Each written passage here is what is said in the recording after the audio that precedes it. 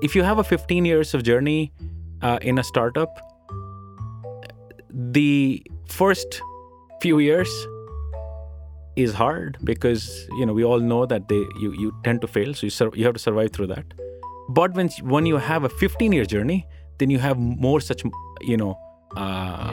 near-death moments, and we've had those. About 7-8 years back, we've had those moments when we were not doing that well. We probably weren't as close to death as people announced it to be, but it is what it is, right? You feel that you're going to, because somebody else tells you that you might be close to death, you think you're close to death.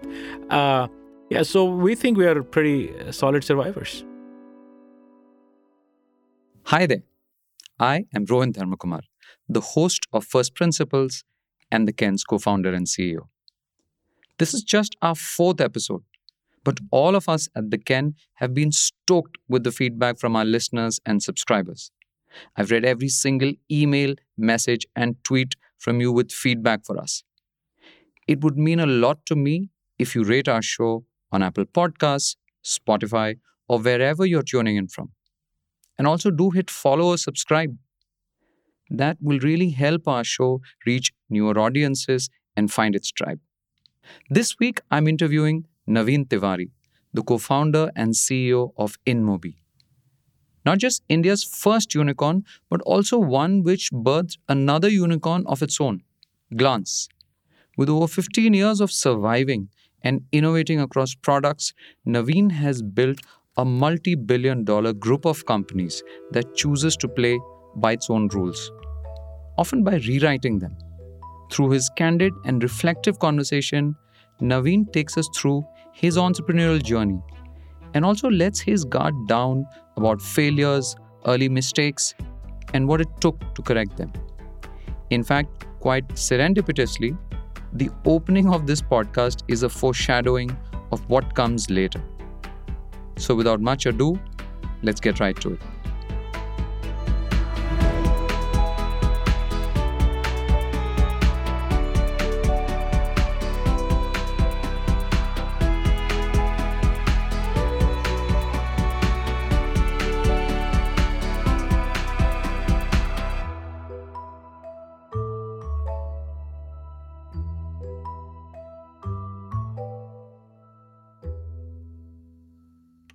We have with us Naveen Tewari, the co-founder and CEO of InMobi, and he's 30 minutes late. And he has a very good explanation for why he's 30 minutes late. Naveen, do you want to tell us? Well, for once, I could have blamed it on the Bangalore traffic, but that's not the case. I had an event in our office where we were felicitating people who had spent 10 years with us, and that was important. And, when people spend a lot of time with you, they speak very emotionally about and they come on the stage and you can't interject that. So that went on, and we have over 50 people that have just finished that. And wow. that took some time. And I've already spoken for a long period of time prior to this. So this is, I'm pretty warmed up for this conversation. That's a great So even if I'm late, I'm warmed up. No, for a CEO, I'm sure that's like a very momentous and proud occasion to have as many as 50 people who've completed a decade with you in the organization. Yeah. How does it feel? Well, it's rare. I must tell you that. It's quite rare, especially in India, especially in the tech startup space. I've always believed, I'll tell you this, I've always believed that if you want to build something long-term, you have to essentially have people who stay. Builders are not the ones who come and go. Builders have to stay, they have to see, and then they can only build for you. And building takes long. It's not like 1 year or 2 years. And I think this notion of that we can build things in few, short stint, that's not a true thing. Now, I feel truly proud and fortunate to be having people who have spent so much time. Over 5 years, we have people probably closer to 450 or 400, 500 people spend over 5 years. That's why we're able to build things and we're able to scale them. And I feel we didn't design for it. It's happening. We're doing something right. And I feel very, very happy. Thanks. And on that note, let's go back to when you started your entrepreneurial journey. That was way back in 2007.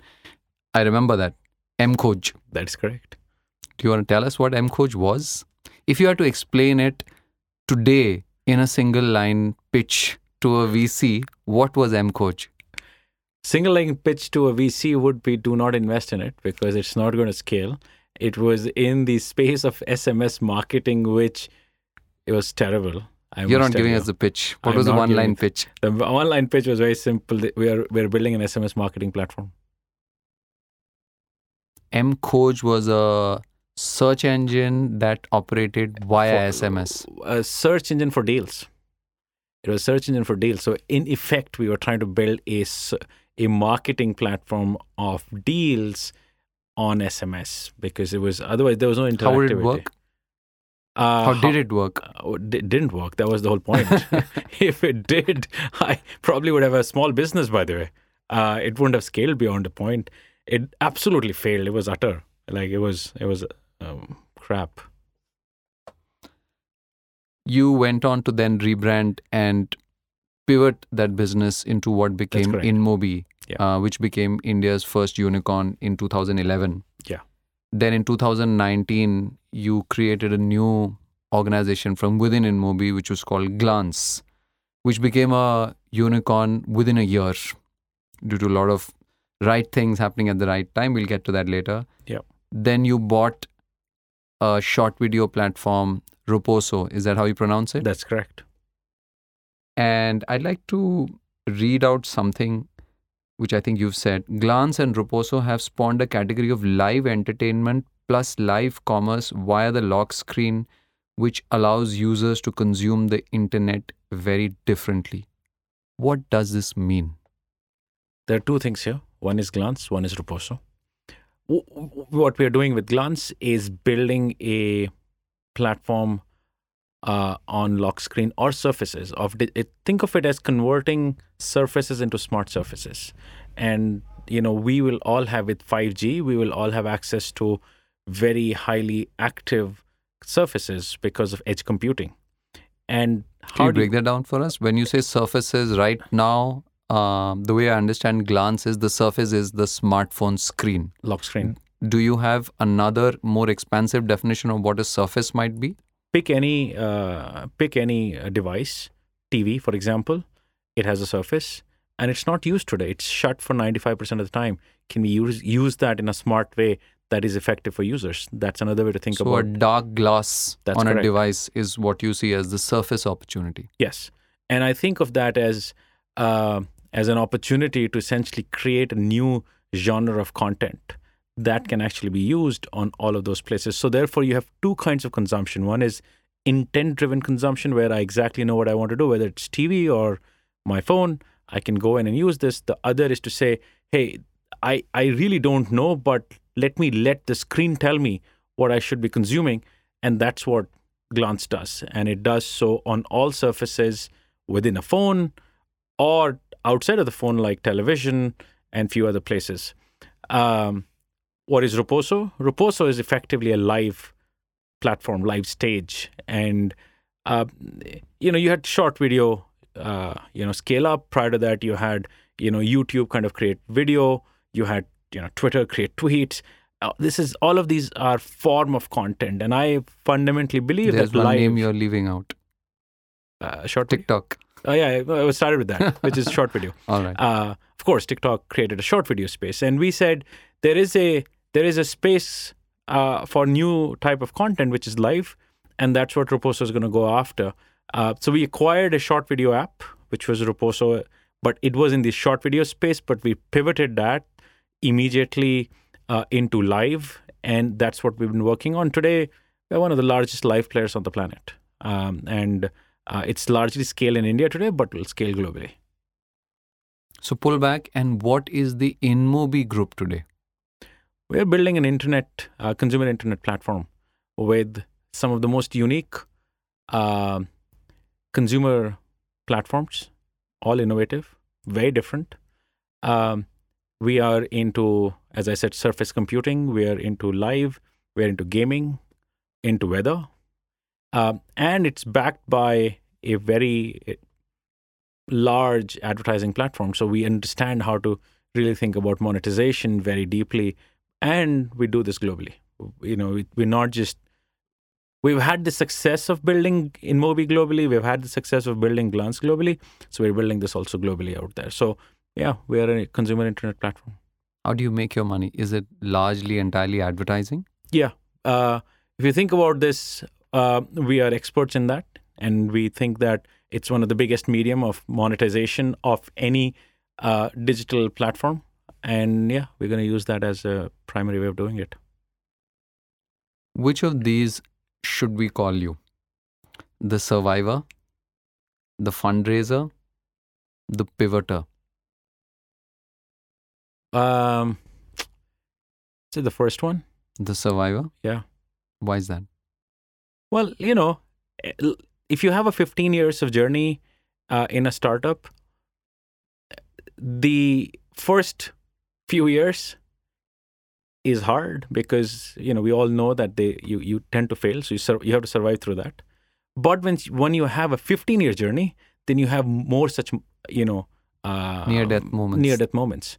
And we've had those. About 7-8 years back, we've had those moments when we were not doing that well. We probably weren't as close to death as people announced it to be, but it is what it is, right? You feel that you're going to, because somebody else tells you that you might be, close to death. You think you're close to death. So we think we are pretty solid survivors. There was a description. But you ended up choosing 3, which basically meant that my choice was amongst those 3, yeah. Well, let's go back to that question. Yeah. And if you had to pick a 4th option, which was not there, what would you? I think we've innovated throughout our life in every dimension of whatever we've picked up.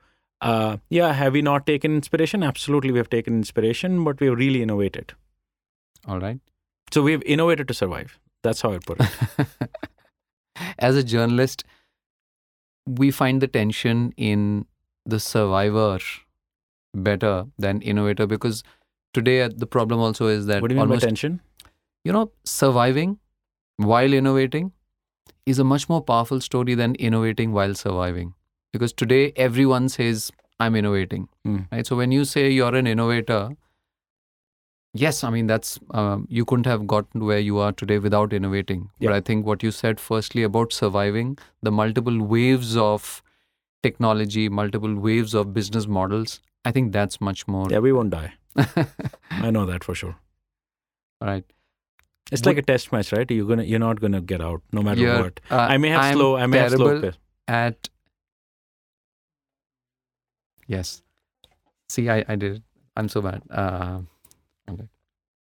You're saying you're terrible at something. Yeah, I'm terrible at sports analogies, though I did understand this one. It's a cricket test match. That's right? Well, you live in India. Catch this one. One of our stories that we did on you had described what you're doing with Glance, etc., as Facebook in reverse.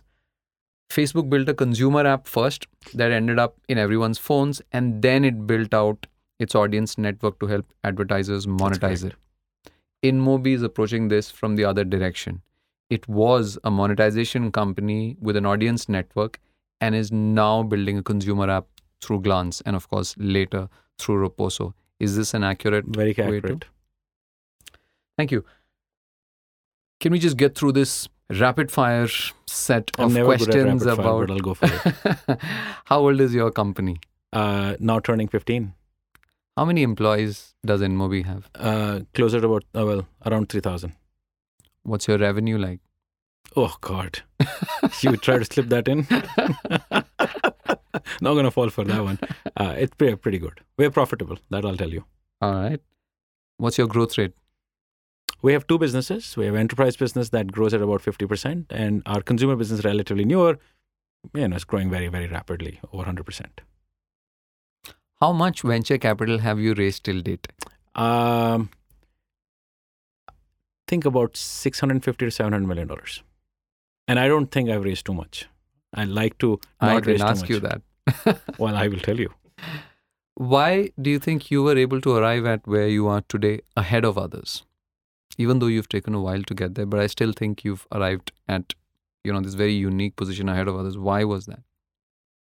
Well, I think there were 2 or 3 pivotal moments in our journey. I think one pivotal moment was just about a year or two after we so-called became a unicorn, because that got to our head, and we lost all our bearings, and we went a bit This wild. was when you raised 200 million. Yeah, 2011, 200 million. I'm sorry.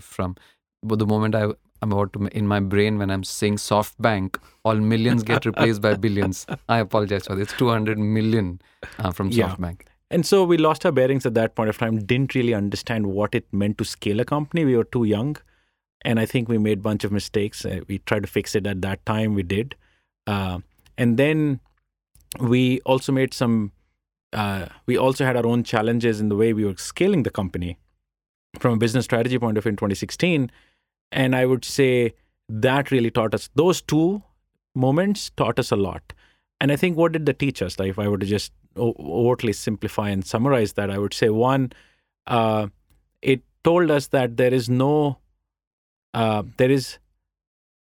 second to being very disciplined about business, which meant, operating a business like it should be and treating it with that respect, so that you're just doing the most boring things every day, which was, run a company profitably.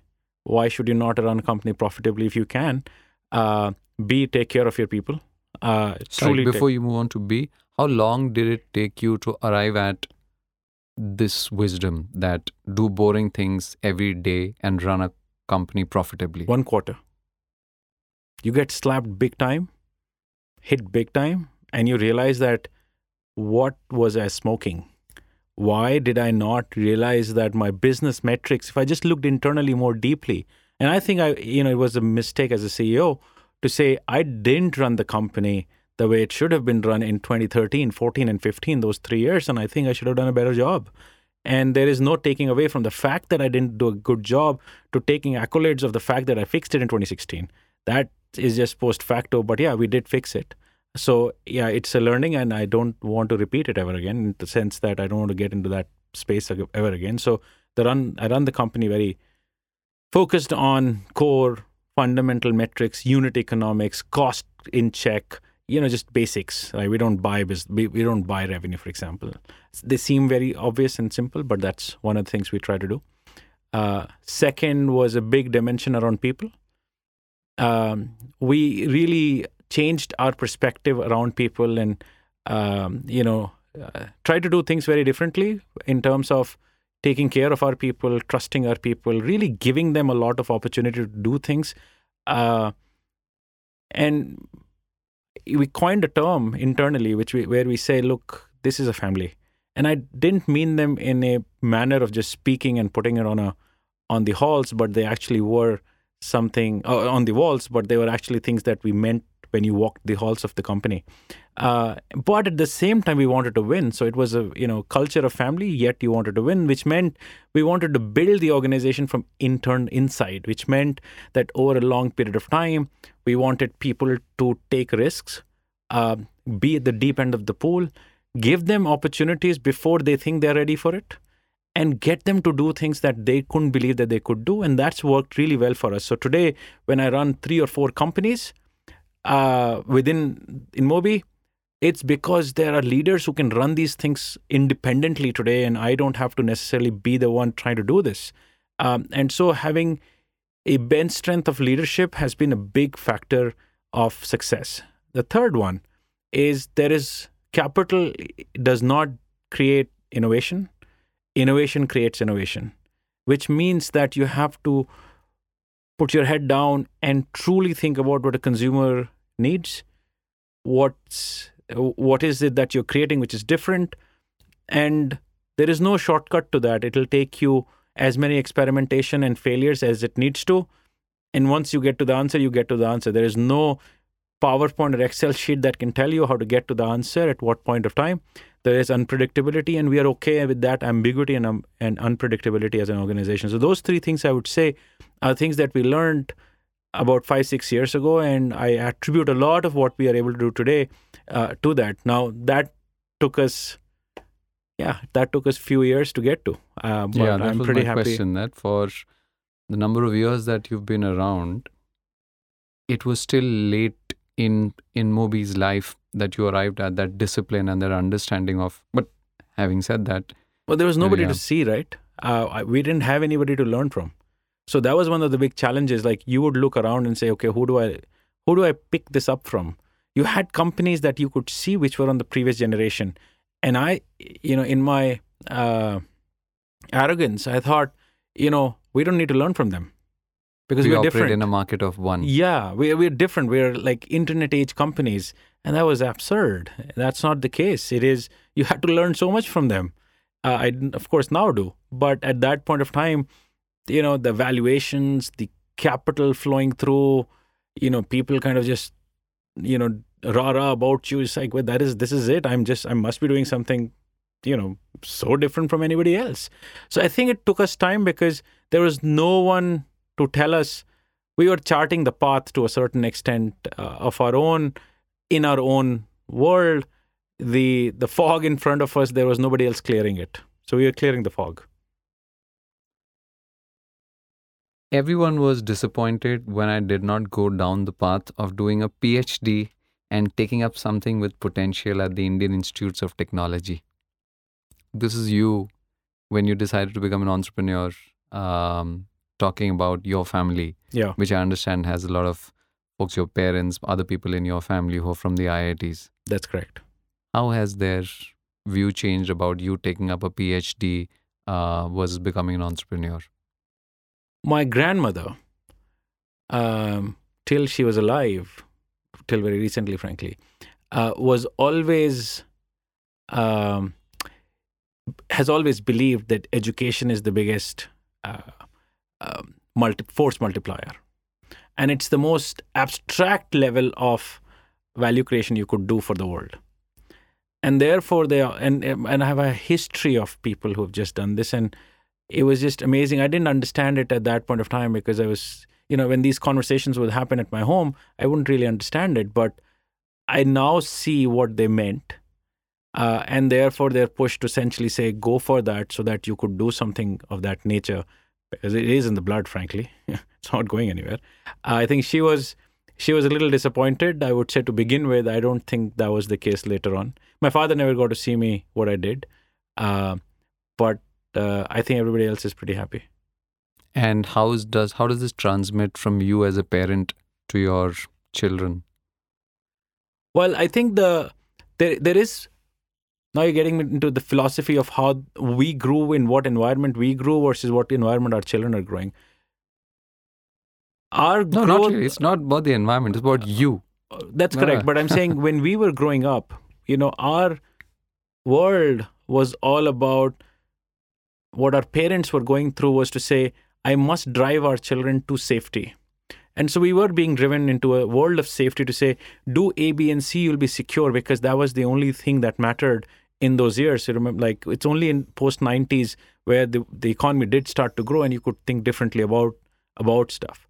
Today, when I look at this, and I felt one of the big changes that happened in me was the ability to take risk, because I came from a middle-class Indian, society where risk was the thing that you should never take. But I think ability to take risk changed me. And that was the departure from the previous generation to what I did. Now, when I think about parenting, I actually say I really don't know anymore. Because what I was being told, not incorrectly, was what they felt was the right thing to do. And I was correct. I just think the world changed, and therefore I had to look at different parameters of philosophies of growth. I just actually have no clue anymore. Having said that, it doesn't change the fact that I will not impose some of the learnings that I have on my children, knowing somewhat well that they will be obsolete by the time they get to a stage where they do something. So I do try to tell them to take more risk, to go for what they think that they should go for. Because I never did in my childhood. It was only much later where, even today, the last 4, 5, 6 years, I go for what I think I should go for without thinking about the consequences of it as much. And I think that's what I'm trying to tell them, because maybe that was my failure as a, or learning which came much later to me. So I am imposing what I have learned on my children, just like I was imposed upon by my parents, and I don't know what else to do. How old are your children? 15 and 11. What if one of them were to decide at some point after they get into college to drop out to Oh, start I would something on love their it. own? Oh, I would love it. I hope they do. I hope they do. I've been nudging them to say, can you just like not go to college? Uh, but they think that is weird, like because everybody else is, not saying that. What's your view on not just choosing a career, but succeeding at it? Well, I think you should choose a career. You have no control on succeeding in a career. So I just think you should choose a career. That's it. Whatever you think you want to do, just choose it. But Why? that Why? changes. A 20-year-old or 22-year-old is choosing a career without all the information in the world. Oh yeah, that's right. That's how it should be. Why do you say I that? actually don't. I think people making these very informed decisions are probably not the right way to live a life. And we just take too much pride in having data points, and I think that is effectively a predictor of the past, trying to project on the future. But the future is unknown, and if it is unknown, then you have to let your something within you tell you what you need to choose, and and therefore you will see people who will go with their gut to create and change world versus who will go by data points. They will be great at scaling things that have already been discovered, and so therefore I think if somebody were to choose a career, choose a career. You know, you can't choose success. You're 44 today. What advice would you give to a younger 20 something you that might possibly have allowed that 20 something to get to where you are faster than what you is there anything like that? I would say, it's an interesting question. Would I start earlier? Maybe. Would I have started on this journey a little earlier? Maybe. I would say that. Would I change much about this journey? There is a part of me which wants to change some of these things where I failed, but I also know those are the reasons why we get to where we are today. So I think here's what I'll say. I fretted too much on success, too much about success to begin with. I don't do that anymore. But I fretted too much about like being successful, being better than the other company around me, etc., etc., etc. This is not a game of competition. This is a thing about generational. So you can be fast or slow. It doesn't really matter. If you do it rightly, you will create gigantic impact in the world. Who cares about 3-4 years here and there in this whole picture? So I think we become very myopic with time as a factor, because the world of startups is driven by venture capitalists who have a life cycle of 7 years. So we think in those 7 to 10 year life cycle. But for people who are building good companies, you don't have to do that. You can just be at it. Just be By at it. 7 to 10 year cycles, you mean that's the time they have to deploy their money and to get an exit and to return that money. And therefore, the companies that they invest in have to operate at a subset of that cycle. That is correct. And therefore, they ask you not to, they generally are not sitting there and saying, hey, can you build for 20 years? Because when you think about building for 20 years, when you are a 25-year-old or a 30-year-old, It does not process. it doesn't process. You have no idea. Like if at a 30-year-old me, somebody said, hey, build for 20 years and here's how you should think about it. Well, that would have been so different. And it doesn't process because there is no one who is sitting you down and telling you that. And, for example, most of my conversations with people today is to say, grow slow. This is like... Why do you say that? Because it's not sustainable. Fast scaling is not sustainable. Blitz scaling is overrated. Didn't you just say your business is growing at 50 to 100%? That's correct. But it is not because I'm forcing it. If it happens, it happens. I was okay. There was a point of time, few years back, 5, 6 years back, our business grew about 15%. And it was hard at that moment, but it was the right thing to do because the business actually became stable. It was unit economics positive. From there on, it'll just let it naturally grow, was the point I was trying to make, or it's the point I tried to make. When you say grow slow, you're in effect saying focus on the right things. Go and focus on the right things of the business, and then the business growth will take care of it because you've built a good product, you have a good go-to-market, it'll grow at, whether it has to grow at 35% or 65%, you have no control beyond a point of doing all the right things. But don't try and force a growth rate, because the minute you try to do this, you build bad habits. Some of the bad habits being buying revenue, driving a wrong culture, building products that are not long-term, many of those. Tell us about Glance. Glance, which is a unicorn today, started out as what's called a skunkworks project. A bunch of, if I'm not mistaken, a dozen employees at InMobi working on an Android app. In the first year, which was in 2016, it had 30,000 downloads. The next year, it had 110,000 downloads. By 2019, it was at 26 million daily users. Tell us, how did this skunkworks project come about? There was just prior to this skunkworks project, we had a belief that from an advertising point of view, there are these very large industries, powerful consumer industries, that are going to struggle for making high margins. So whether it's retail, whether it's the device manufacturers or the tele operators, they are important consumer services, but the business model is very tight. And therefore, they will require advertising as a business model to get injected into the primary business model. In fact, we did predict to say at some point of time, advertising would take over and become the primary business model, which is happening in retail already. With that thesis, we went Sorry, can I just ask you to elaborate? When you say advertising is becoming the primary model in retail?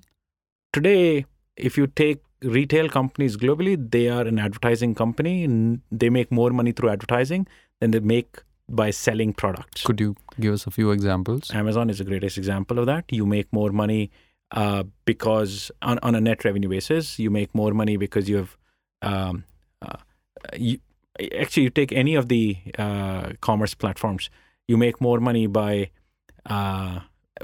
retail ads than you make through selling products.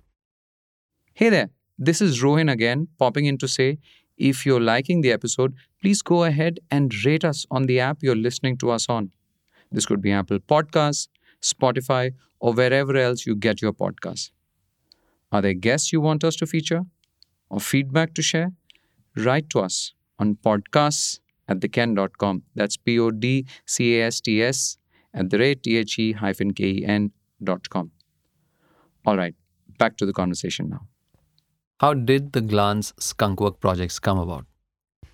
So a few years before the Glance project kicked off, we had a thesis as an advertising company that large, important consumer businesses like retail and device handset manufacturers or operators would need advertising to sustain their businesses because their business models were coming under pressure of margin.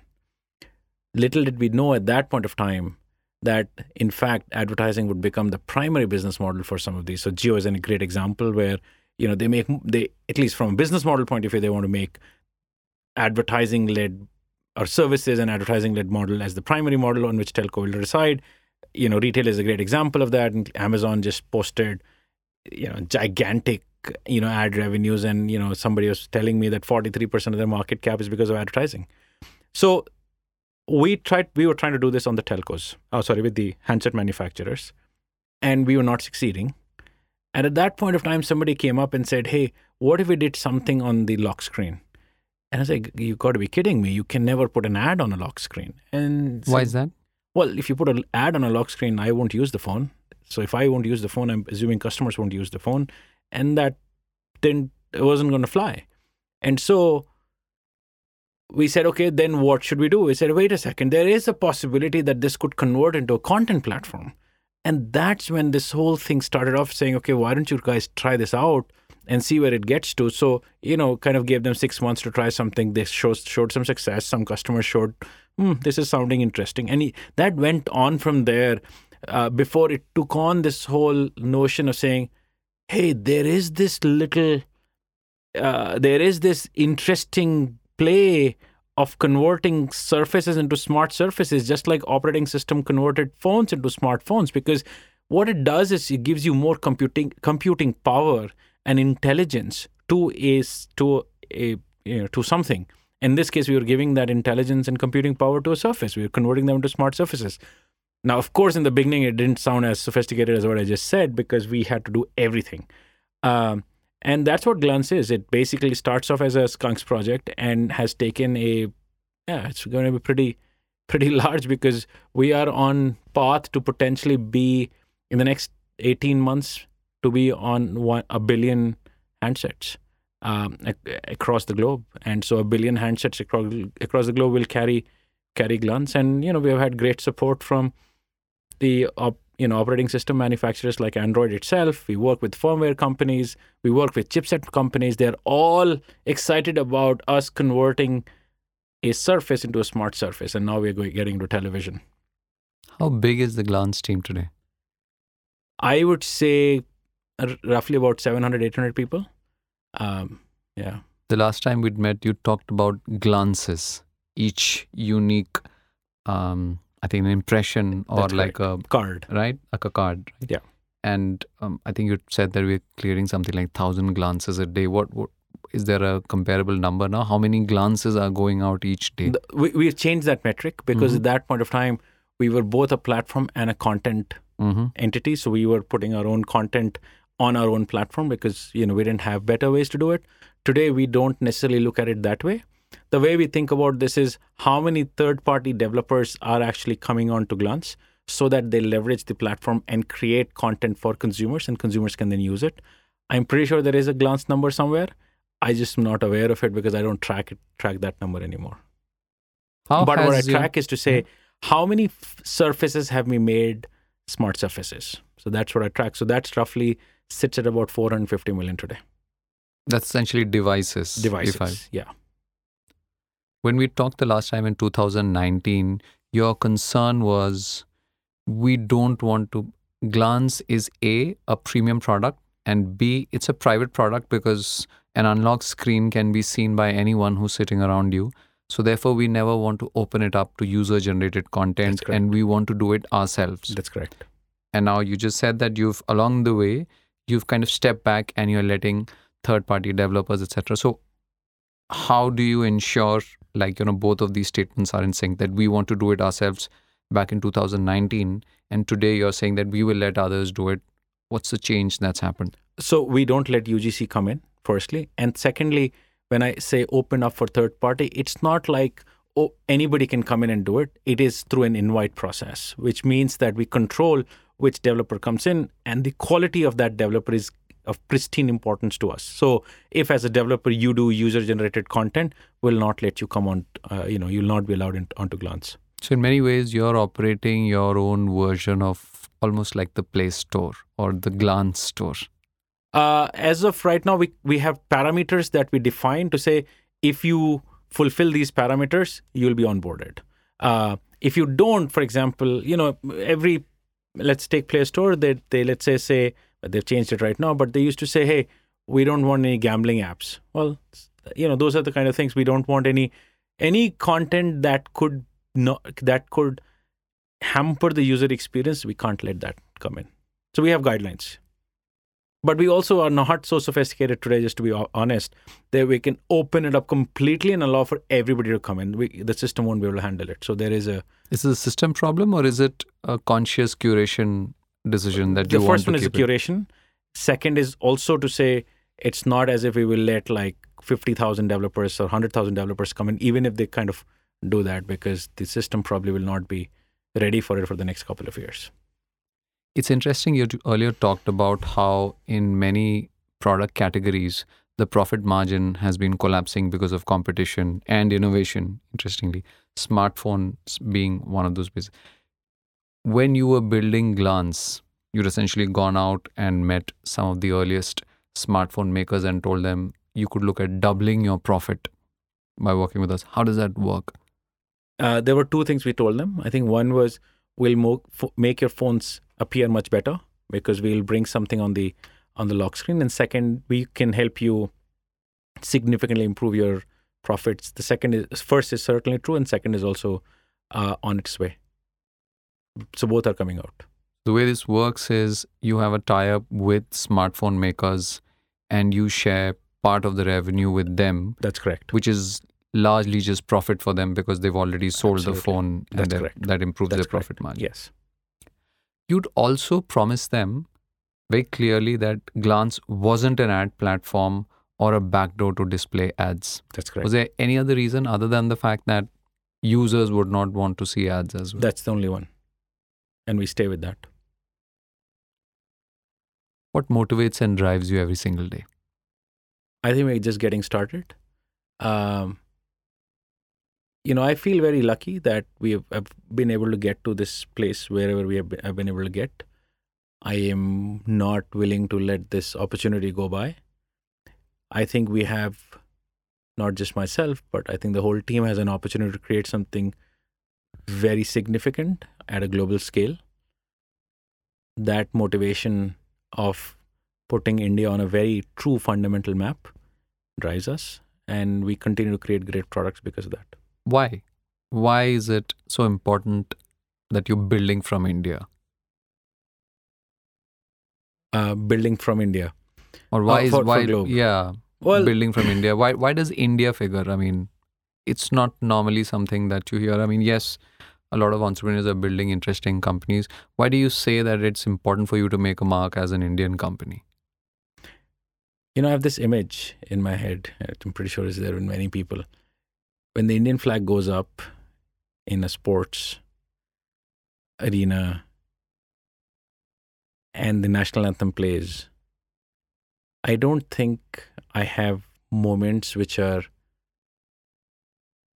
more, where I feel more pride, or you have goosebumps and you have tears rolling out, even though you have no role to play except for being an Indian.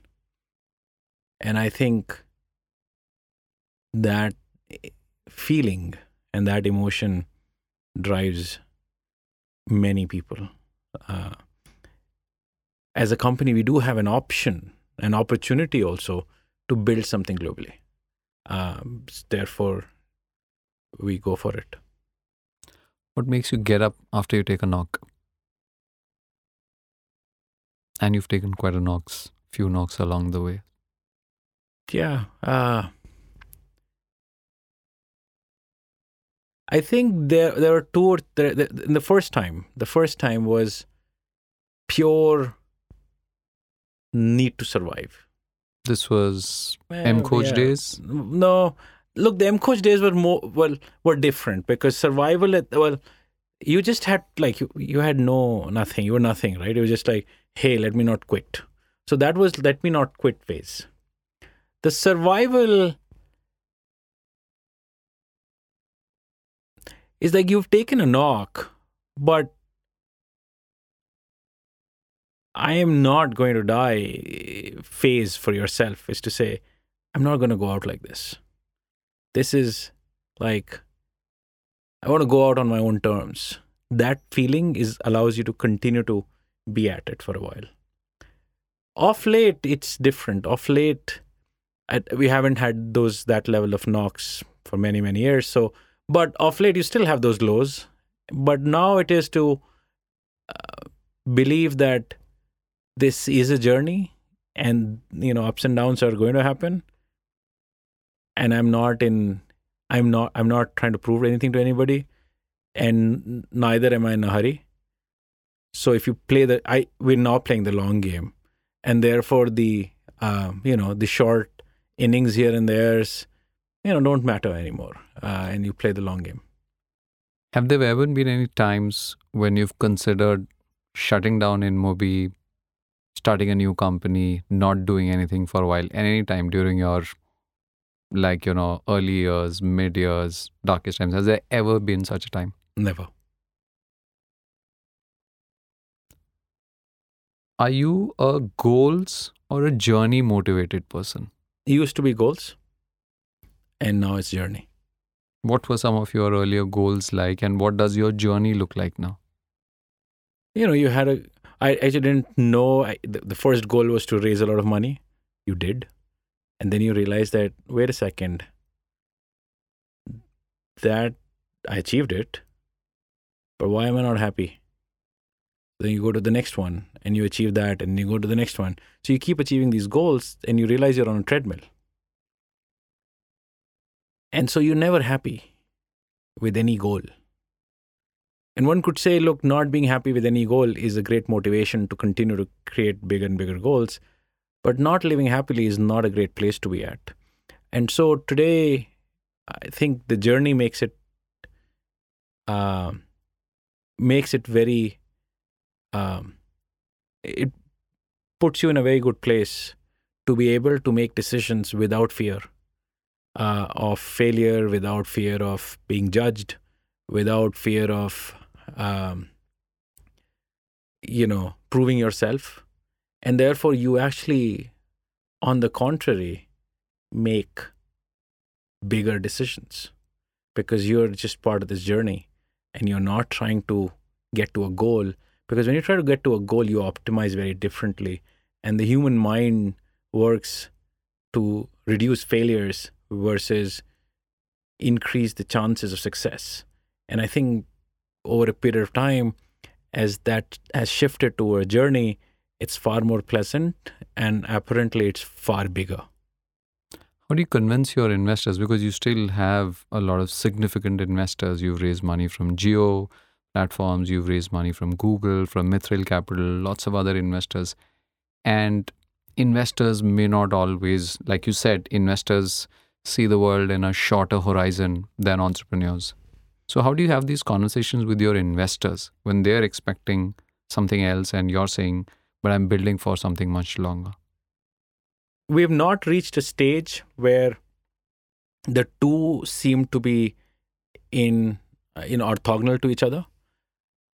I think it's your own state of mind, where if your state of mind is a lot more relaxed and focused on a much bigger goal, the goals that the investors would have, you can actually achieve them, because they're not asking you for gigantic goals. By the way, frankly, most good investors ask you for a good business, and the good business can actually be achieved. It is only when you try and go overboard on the good business is where you create bad practices of business, which then catch up with you at some point of time. So we're just very clear that we'll not create any bad habits of building a business. We'll just do it rightly. And we are very honest with our investors also to say, hey, this is going to take extra year because this is how it is.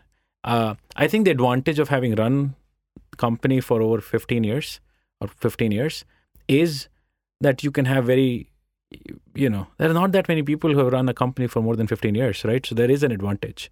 So you can tell an investor very honestly and in a very constructive way to say, this is the right path for it. And they will actually agree with you because we do have a very solid track record of execution. So it means that we do know how to build something, and not just one, but multiple things. And that, I think, gets trusted by the investors. There is this saying that you're the average of the 5 people you spend most time with. Who are the 5 people you spend the most time with? I spend a lot of time with my co-founders.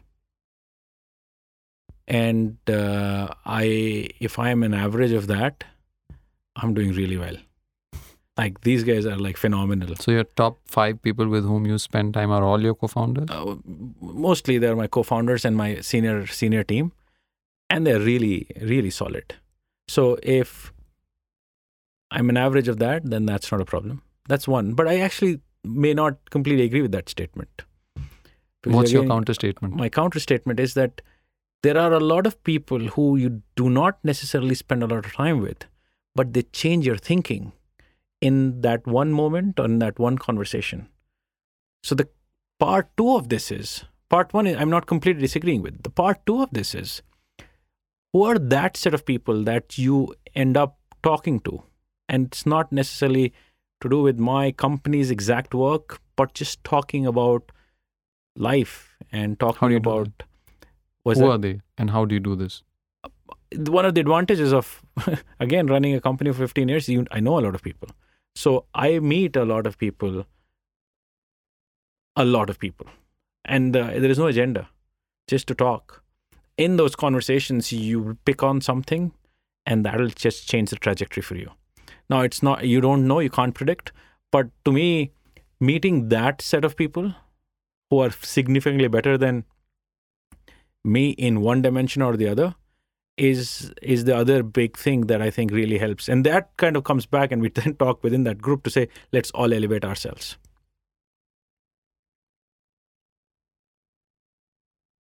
I want to talk about this screen zero strategy.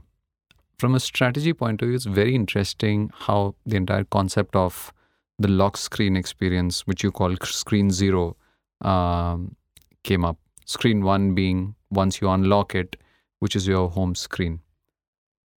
Because it kind of seems to be at the intersection of various trends that were playing out. One is, of course, the fact that the average user has dozens of apps installed on their phone, but they barely use more than 5, 6, 7, right? So, which means most apps are not being used. The second is the fact that, what you've built is not an app. It doesn't go through the same mechanism of the Google App Store. You can't, so you can't download it, you're not setting it up, etc. The third is, like you said, that every time someone picks up a phone, it's, they're picking up what we were earlier thought was a locked dark phone. And so from a strategy point of view, what's really interesting is that this in some ways skirts the rules of the game or how people saw the smartphone game, right? You got to build a really successful app. You got to kind of get it published through the app platform. And the way instead you chose to partner with the OEMs, you chose to target the dark screen, etc.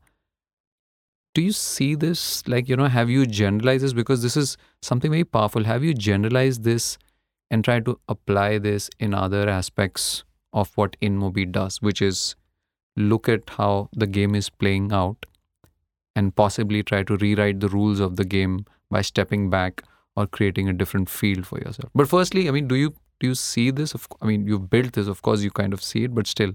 Yeah, absolutely. That's how we see it. I thought it was staring on our face and nobody was doing anything about it. I think it'll be one of the biggest consumption platforms in the years to come because it's a very. I apologize for interrupting you there, but when you said it was staring us in the face, with the benefit of hindsight, now we know that. Yeah. But in general, when you're operating in internet markets, digital markets, there are always rules and boundaries, and our worldview is determined by how everyone else sees it, how venture capitalists see it, how competitors see it, how entrepreneurs see it, etc. Are there any mental models that you've come to rely on that, you tell your leaders, co-founders, employees, etc., that step back and look at things differently? Yeah, I think few. I think one is don't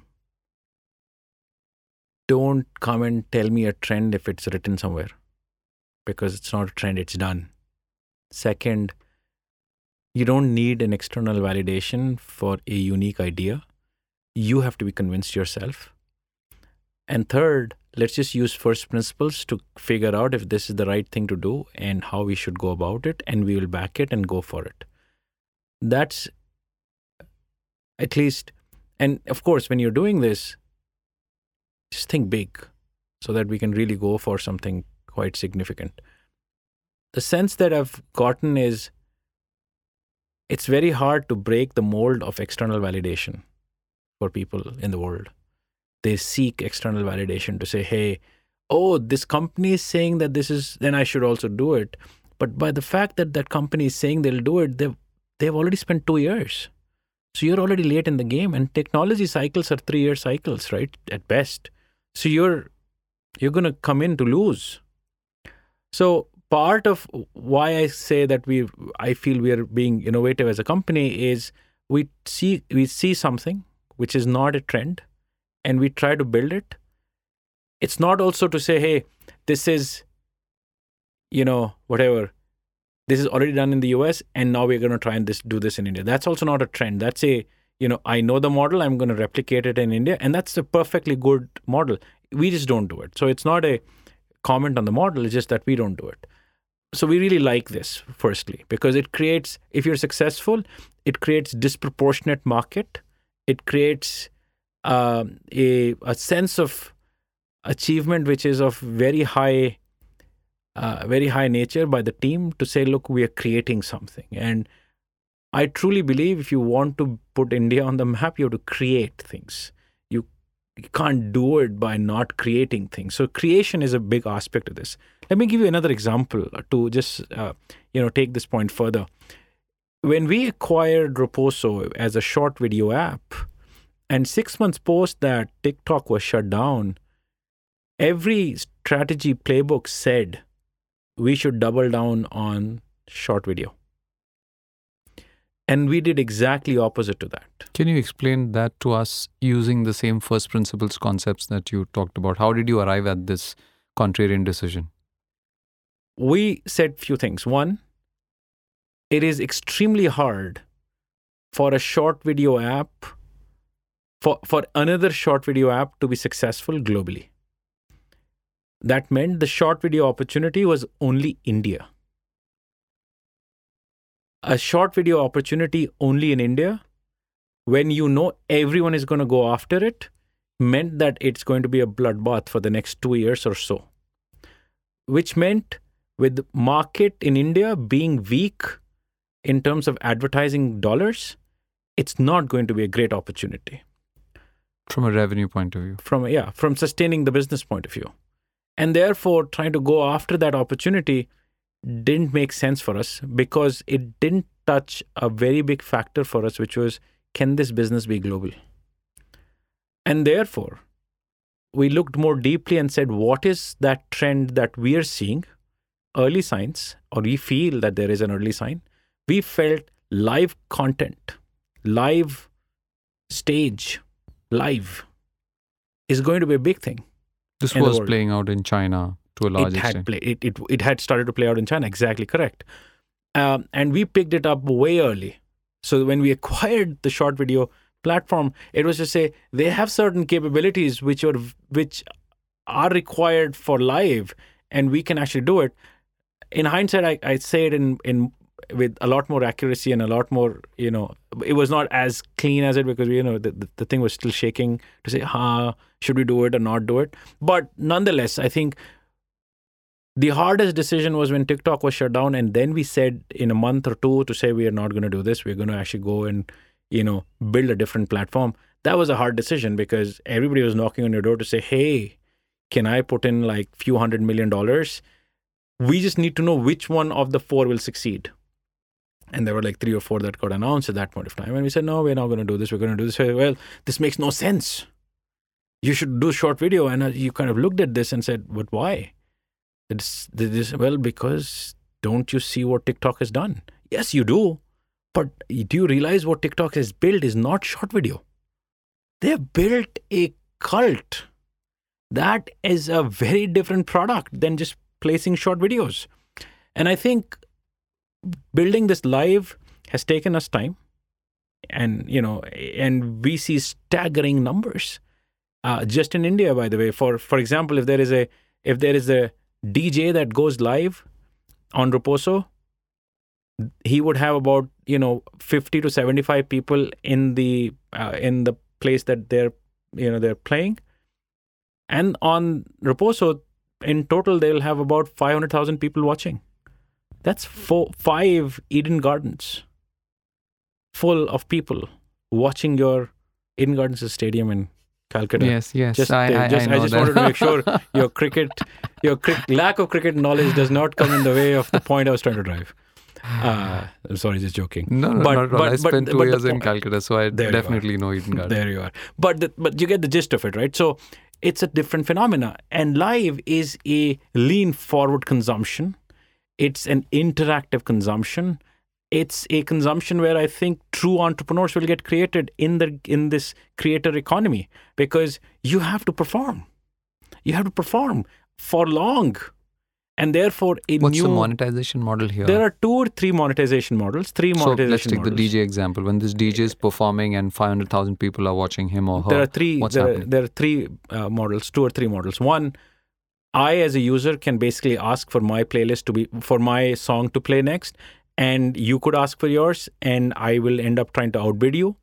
So there is a model in which you can pay for your song to.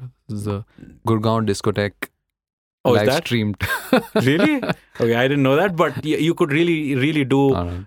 A consumer can actually pay to essentially get what their requests are to happen. You could also do a lot of things that happen in other parts of the world, like tipping. You love a song, so you tip the guy.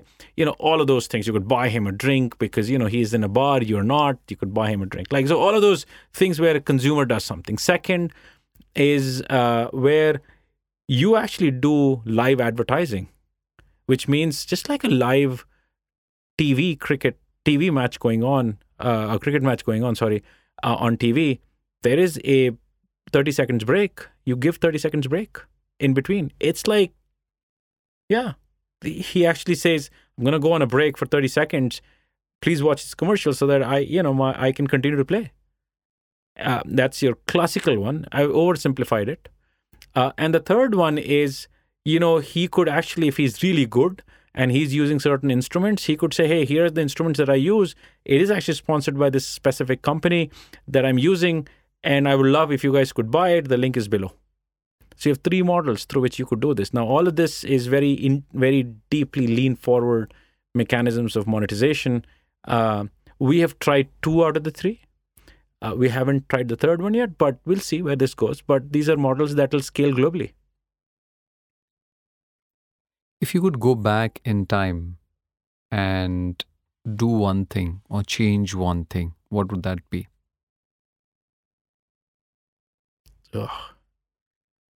Change one thing. All right, let's move on. We'll come back to that. Maybe nothing. What is it that you feel you add most value to InMobi as a CEO? Can you repeat the question? What is it that you feel you add most value to InMobi as a CEO? The one thing that I think you do best as CEO. I think I am pretty good at pushing the envelope of what is possible and how it can be crazily imaginative. So I am pretty good at that. But I will add a second one, which is equally important to me, which is to hold the principal philosophy of our people at the same time.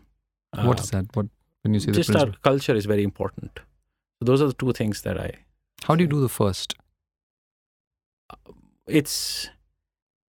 There are 2 ways one can approach anything, right? One could say,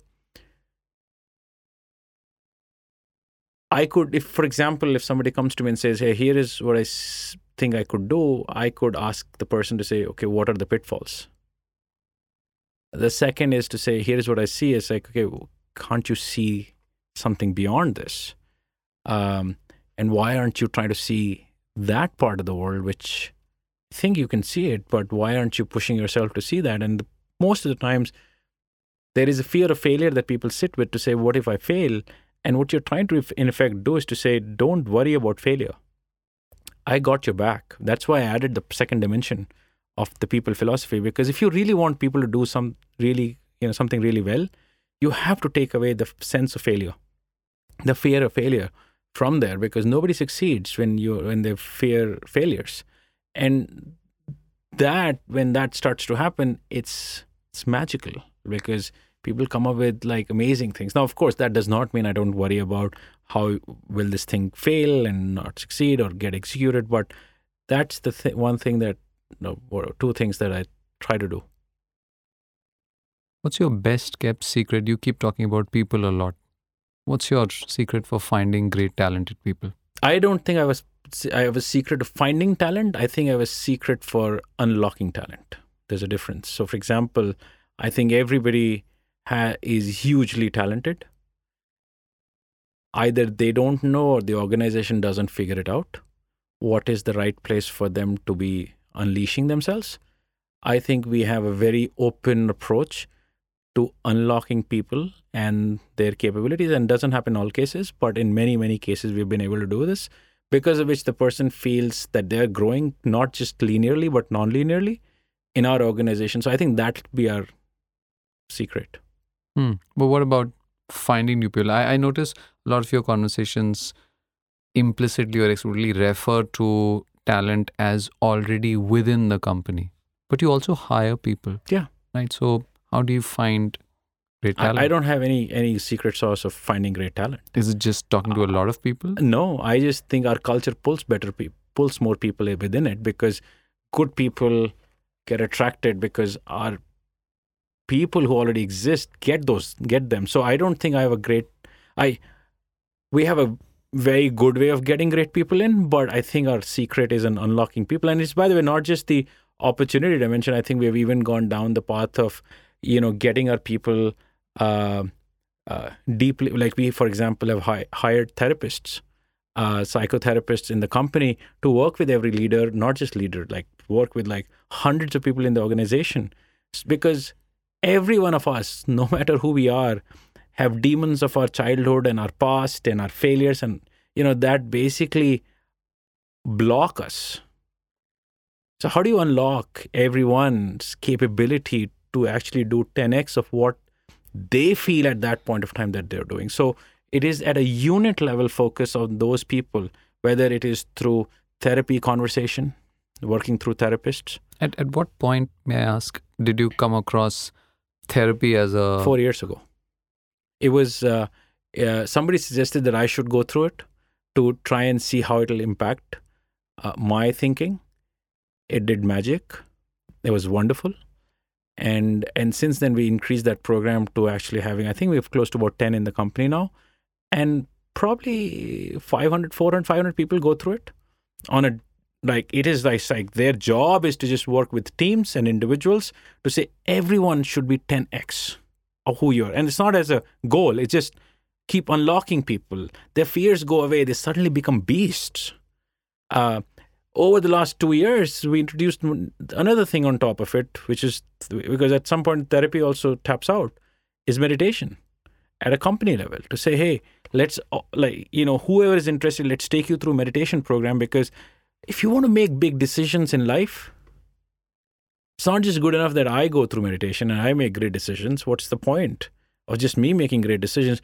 What is the power of like few hundred people making great decisions? So, we introduced those also as part of our, things that we support big time. So, I've really cut down on classical things that used to be done, and kind of really on the people management side? On the people, very, very focused on unlocking the mind. And the opening for that was when you yourself tried out therapy. Yeah. Right. Before I move on from this section on people and talent, are there any great open-ended questions you ask people when you're meeting them, interviewing them, that you'd like to share with us? Because great open-ended questions are worth their weight in gold. Most of the times when I spend time with leaders, my question is, what do you see that others don't see? Now, it could be about the business. It could also be about themselves, that they think they can do, but others don't see, so therefore they don't go for it. But I spend a lot of time, and I fundamentally believe that if people can see things that others don't see, that unlocks non-linearity. So at scale, how do you do that is a question that I don't think I grapple with, but is a thing that I'm trying to do. What's your span of control, Naveen? How many people do you have directly reporting to you? So let me try and answer that in two parts. I think one, there is an official reporting, and I don't really track that number too well. Uh, Give us a guesstimate before you move on from that. The official reporting. Even I if you would say don't about track. 10, 12 All right. people or so, something like that. But I don't think that's the right way to think about this. You, of course, should have right org structures and whatnot. The span of control is a function of the people you interact with. And if any of those people, whether for yourself or the one they're reporting into, if they are painful, no matter what structure you have and what span of control you have, it's not going to function. So I generally am a big believer that, if you have a great team, your span of control is immaterial, and you can have as many people coming into you and reporting into you. So I would argue that I may not have, that many people, but I end up spending time with almost close to about 40 plus people in the company on a very regular basis, whether one-on-one, small groups and whatnot. And they're all people who I discuss as if they were my reportees. And it's not to say that they are reporting to me, but that's how I think of it. So you should have people who don't need daily handholding. Isn't there a bit of a dichotomy there that how would people get to a level where they don't need handholding unless they've had mentoring and handholding Great along point. the way? Great point. And therefore, you have places for where people are should be kept, where they get all of the things that requires them to move to this level. The question more was, at our scale of the company, can we afford to have leaders who require handholding? That is something that I don't believe in, and I don't think that should be needed. Leadership is supposed to be very independent. They should make their independent decisions, and that's what we are trying to inculcate. How many countries and time zones does your formal, informal span of control extend to, given that you operate across so many countries around the world? A large portion of that is across the US and Southeast Asia, or that belt of Asia market. That's the biggest overlap today that we have. So Why is that? Is that well, because a large portion of our business is, of course, in the US. So that's one big overlap. Second, our consumer business actually has expanded into Asia first. So therefore, the Asian markets really become very important to us. So therefore, we live in an odd time zone world, but it's mostly the US and the Asian markets that we have to cater to. Asia is not that hard because it's pretty close to our time zone. I'd like to also talk about the role of luck and timing in success. For example, the exit of TikTok, it did a lot of things like to the Indian ecosystem, even though you did not, like you said earlier, copy what they were doing. Is that something that you've seen play out? Because over your 15 years, where sometimes you could be too early to a trend and sometimes you could be late to a trend, so sometimes they're just right. And it looks to us that glance, the year it was formed, when you raised your money, 2019 was a great time to have been building that. But of course, a lot of things led up to that. Oh yeah, you can't even underestimate the power of luck in any journeys, let alone an entrepreneurial journey. I would not even be able to recount all the number of small events that have led to these large things that have happened for us. Whether it is, a random bump into somebody that led to SoftBank investing into us in Delhi someplace, which basically I had no clue that the person talking to me across the table was from SoftBank. And, I didn't even know what SoftBank was, by the way. And then they say, hey, we want to do this. So it's utter luck. Or Glance actually being able to get launched. because there is always a world where it may not have launched, and it did launch with few handset manufacturers who took the bet with us. So I think luck plays a big role in all of these things as we speak. Yeah, we do put down the strategies and we do all the right things, but we wait for the luck to happen. You raised a lot of funds. You said somewhere between $600 and $700 million. The very first funding that you raised was, I think, $500,000 from Mumbai Angels in 2006 when you started M-Coach.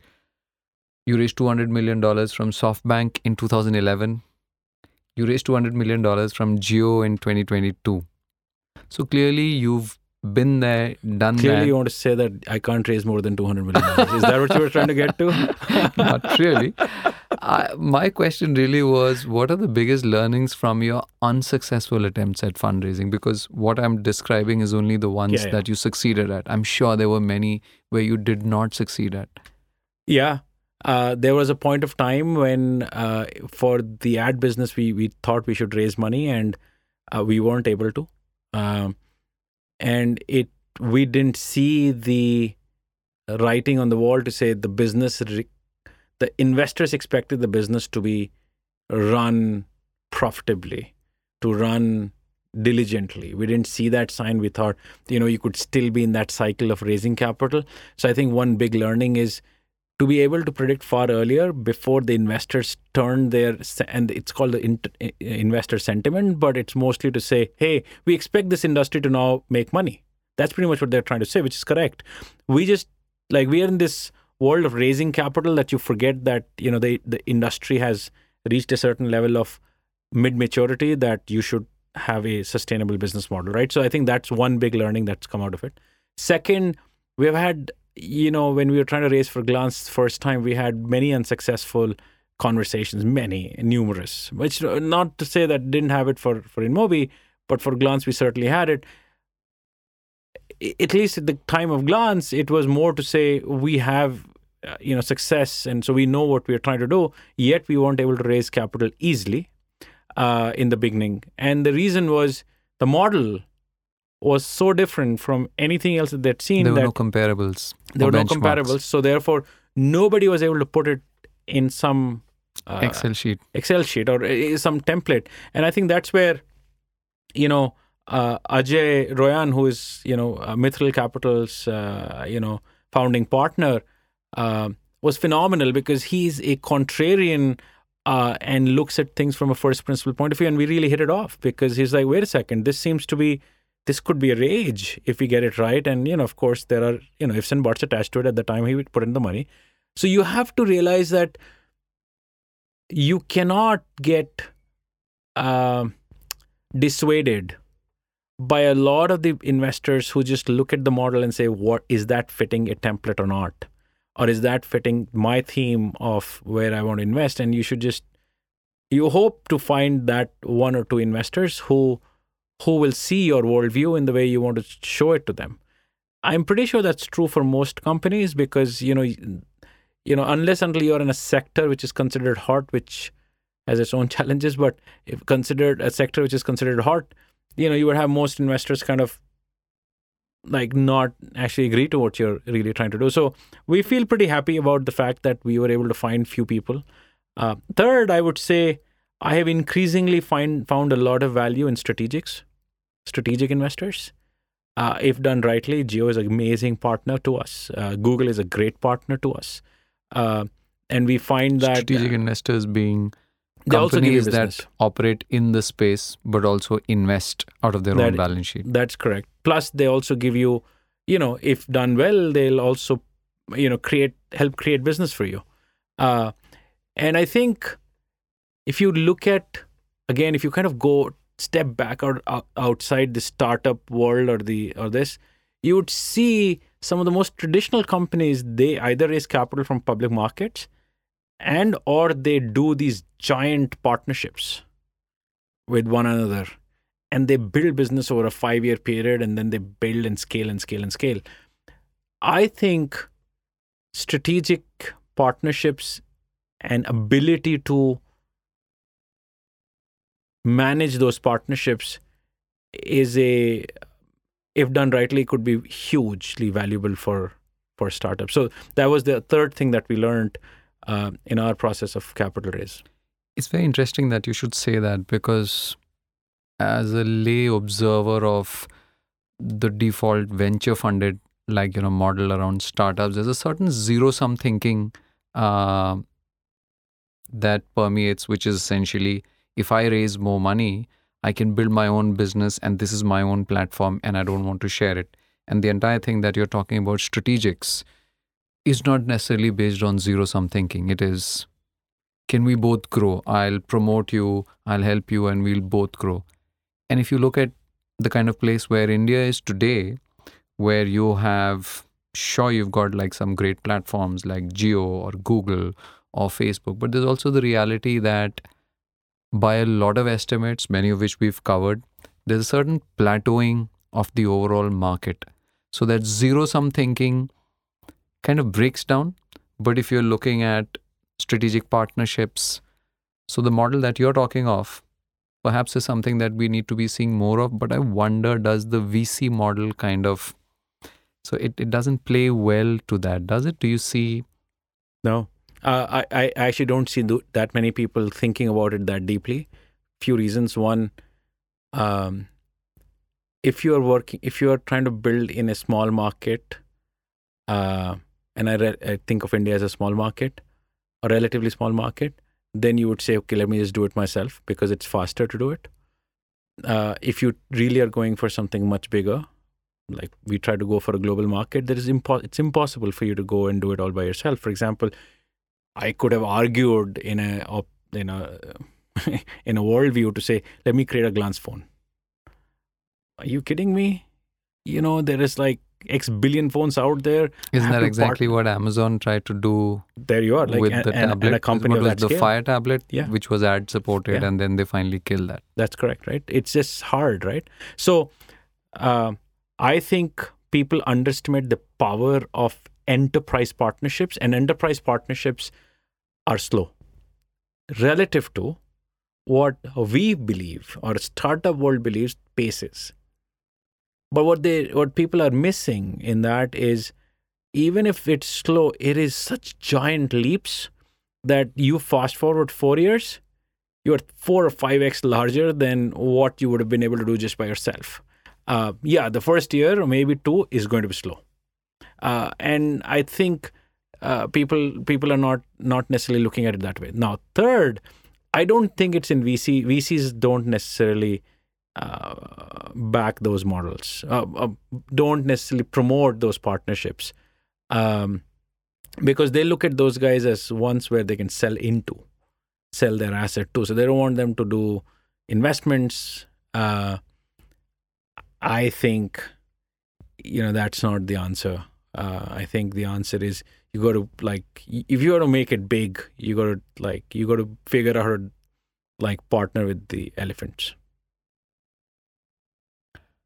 What are the top 2 failures you feel InMobi has made? It could either be missteps or missed opportunities. 2, I think one is big ones. 2012, 2013, we made a mistake in how we managed people. Mismanagement of people was a big aspect of us. We grew from 200 to 800 people in a matter of a year. We treated people like commodities. I'm paying you a lot of money, you must work. That kind of a mentality. This was post the SoftBank funding, so you had a lot of money in the bank. A lot of money, ambition. you have a lot of press, everybody is flocking, you're like, I'm the king. And that's not how it works. You got to be humble, and you got to, so we were thrown on the ground. So you kind of get up, dust yourself off, and, have some humility to what amazing people bring to the table, and you bow down to that a little bit. That was one. Second was, we tried to essentially continue to grow the business in an unsustainable manner, because that was the theme that we were seeing in the market out there. And that time, few models were getting invested into. This is 2016 and not that time period. We thought that is the answer to it. only to realize that different industries have different cycles at which they will basically not be funded anymore. And therefore, we made wrong business decisions for almost a year to continue to grow unsustainably, only to come back and really change our playbook to hopefully be more sustainable. And there was a minor event in that, which is small in the larger scheme of things, but big in our own terms. We launched a platform called Meep, The Green Monkey. and it was a spectacular failure because of that headline. That one headline. Which one headline? Yeah, that's exactly the one that you said. The Green Monkey. Yeah, and it was not. But it was termed in New York Times. Headline, everything in the text was correct. The headline just said the monkey. Kill the product. Now, what was the learning? The product was you could shop from any. And it was an assistant. Okay. So it was like Microsoft Clippy 2.0. Yeah, much more advanced.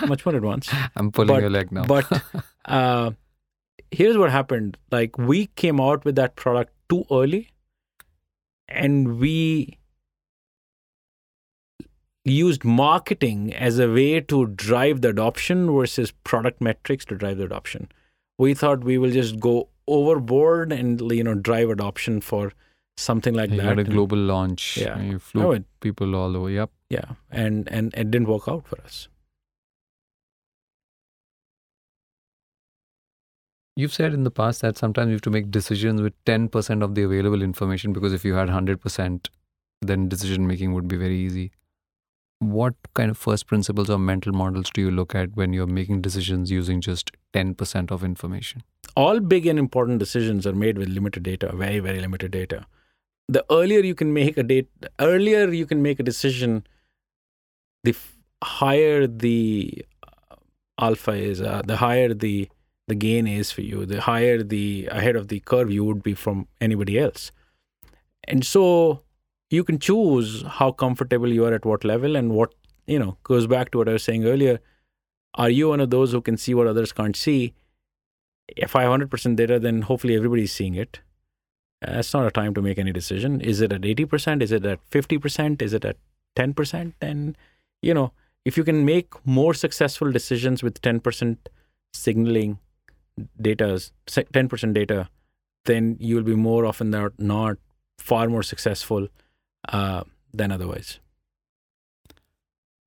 You've spoken earlier about the difference between intent-based purchases and impulse-based purchases.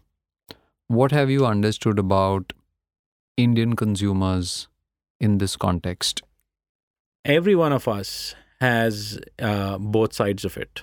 It's same across the globe, by the way. Intent-driven commerce is what we are all used to. And I want to buy something, I go searching for it, or I open a site for it and decide to buy it. That's correct, right? Black t-shirt, boom, boom, boom, I get it. But a bigger pie is actually inspiration-based commerce. Much bigger pie is an inspiration-based commerce. That's how the bazaars work, right? The bazaar, the reason why there has been a bazaar for hundreds of years is because I go in and I see things and I get inspired and I buy them. I do go to the bazaar with an intent also, but the intent to inspiration ratio is 20-80. You actually buy 80% of your products through inspiration and only 20% through intent. Think about your own shopping experience where you would walk into a mall but walk out with like 10 bags. You didn't go in saying, I am going to buy 10 bags worth of like things. So inspiration-based commerce, inspiration-based anything is not very well developed on the internet today, because structured information, data structures allow you to essentially be a lot more intent-driven, and therefore that has taken off first. I think shoppertainment, for example, or entertainment-based shopping or live shopping that we are trying to do in Reposo is a multi-trillion-dollar economy, from a shopping perspective over the next few years. And you cannot be both, by the way. It's hard to be both intent and inspiration in the same thing, because you come there either to say I am built on intent or I'm built on inspiration. You can't be built on both. That doesn't make any sense. You have to have a primary. So yeah, we are going for. Is this taking us back to the days of late night TV infomercials where something's going on? But Like that was fundamentally, bad. why is that? But that was bad. That's not inspiration. That's just bad like production or Yeah. just bad because no. It was both bad production, bad products. It had a very different performance like component to it to say I'm going to get these cheap products. I'm going to basically do something. I'm just going to sell off something. It's a very profitable model. Don't get me wrong. I just don't think that's inspiration. But is it are those seeds of inspiration? Yes, that's where it does start. But I think this true seed of inspiration is when you walk into a bazaar and you see stuff. That's your true inspiration. So it's not taking you back anywhere. It's taking you where you are today. It's just not there on the internet.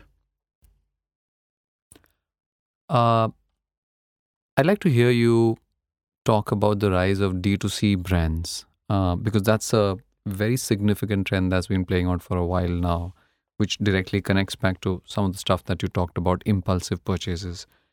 Your platform has some of these brands like, I don't know how you pronounce it. Is it DCRAF or Dcraf? Decraft. Yeah, Dcraf and Ake.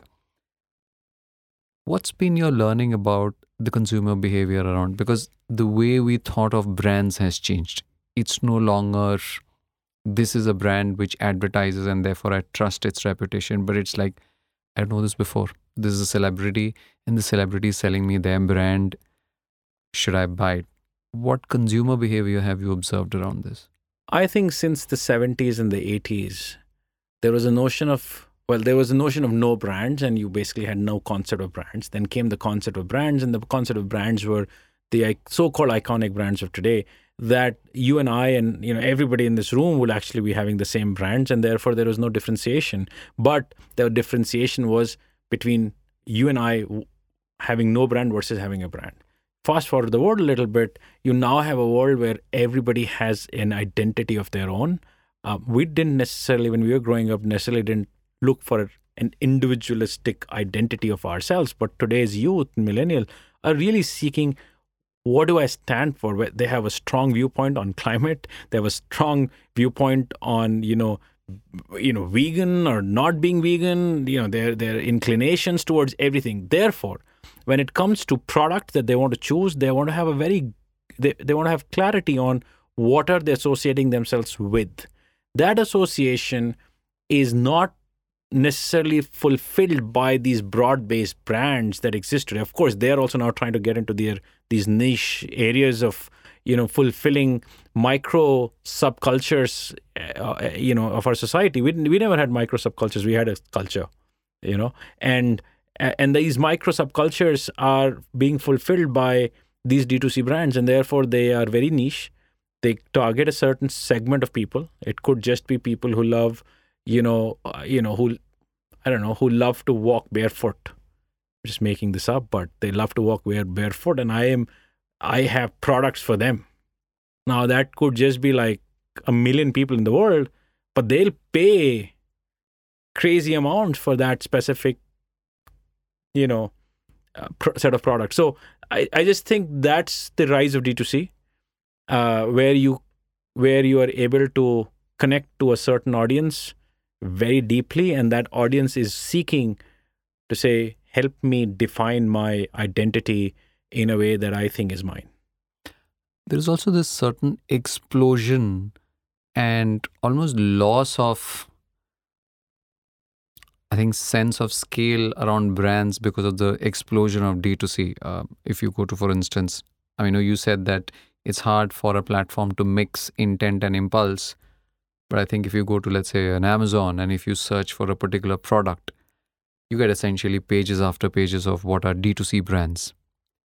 So what a brand represented earlier, in this mid-period that you said, was someone who's probably invested in marketing and in production and in quality and in customer service to create a product. But this D2C explosion has also dramatically increased the set of quote-unquote brands, not all of who invest in those same things: customer service, production quality, etc. So from a consumer experience point of view, where does this lead? Oh, yeah, that's absolutely correct. That leads to bad consumer experience, which means those brands will not survive. I think we're talking of two different things here. One is to say, hey, why should D2C brands exist? There was a reason for that. How should a D2C brand scale up? You have to focus on on all the right things, and consumer experience is a big part of it. So there'll again be a shakeout, and then some will emerge out of it. It's And like it's the already same happening. cycles. It's already happening, right? Somebody was mentioning to me, like 300, 400 D2C brands in India, but we only know of 10, maybe 15. Pretty sure you guys have more data on it than me, but that's pretty much what's happening. So that means some people are doing a good job end to end of it, and some are not. We'll try to hurry up because we've got about 10 minutes left in our conversation. So I'm going to ask you faster questions now. What phrases are you known for repeating the most inside InMobi? Oh God. I do end up using this thing when I do product reviews, which is maza nahi aaya. And This was no fun. yeah, this was no fun. Like, this is not it. And I use that. Either I would say I love it, or I would say maza nahi aaya. Those are the only two things I would say. All right, my next question would have been, what's the one line your team dreads hearing from you? I'm assuming it's maza nahi aaya. Yeah, it's something on those lines. Yeah. What are the most common 3 adjectives that your colleagues, co-founders, leaders might use to describe you? Okay, you're asking me to do self. Oh, you've been to therapy. You're a huge advocate of I shouldn't have a therapy. problem in expressing my own That's right. self a little better. All right, you got back to me. I would say something around vision and big thinking. That'd be All right, big thinker, visionary. Yeah, something on those lines. All right. I would say the second one is trusting beyond normal realms of, trusting people.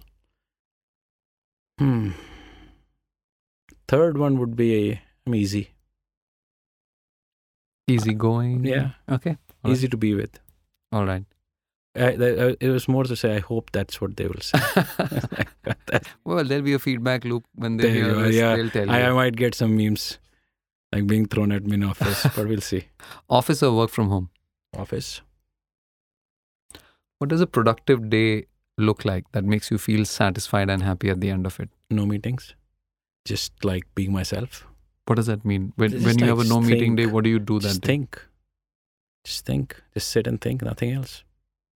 Do you doodle? Do you take notes? I write. What part of your job do you wish you didn't have to do? Compensation conversation. All right. Have you changed your mind about anything when it comes to managing people? Something Yes. you believed in? What is that? I used to be given my training at McKinsey and business school, whatever. I used to be a very structured guy. I would believe in structures, structure. And over the last several years, I've realized the big power, much bigger power, is in creativity, which has no structure to it. So how do you unleash creativity and yet have structure? So what is primary, right? So is primary structure or creativity? So I have flipped to making creativity far more primary in my way of I deal with people. What happens is creative people come across not necessarily very structured in broader and bigger conversations.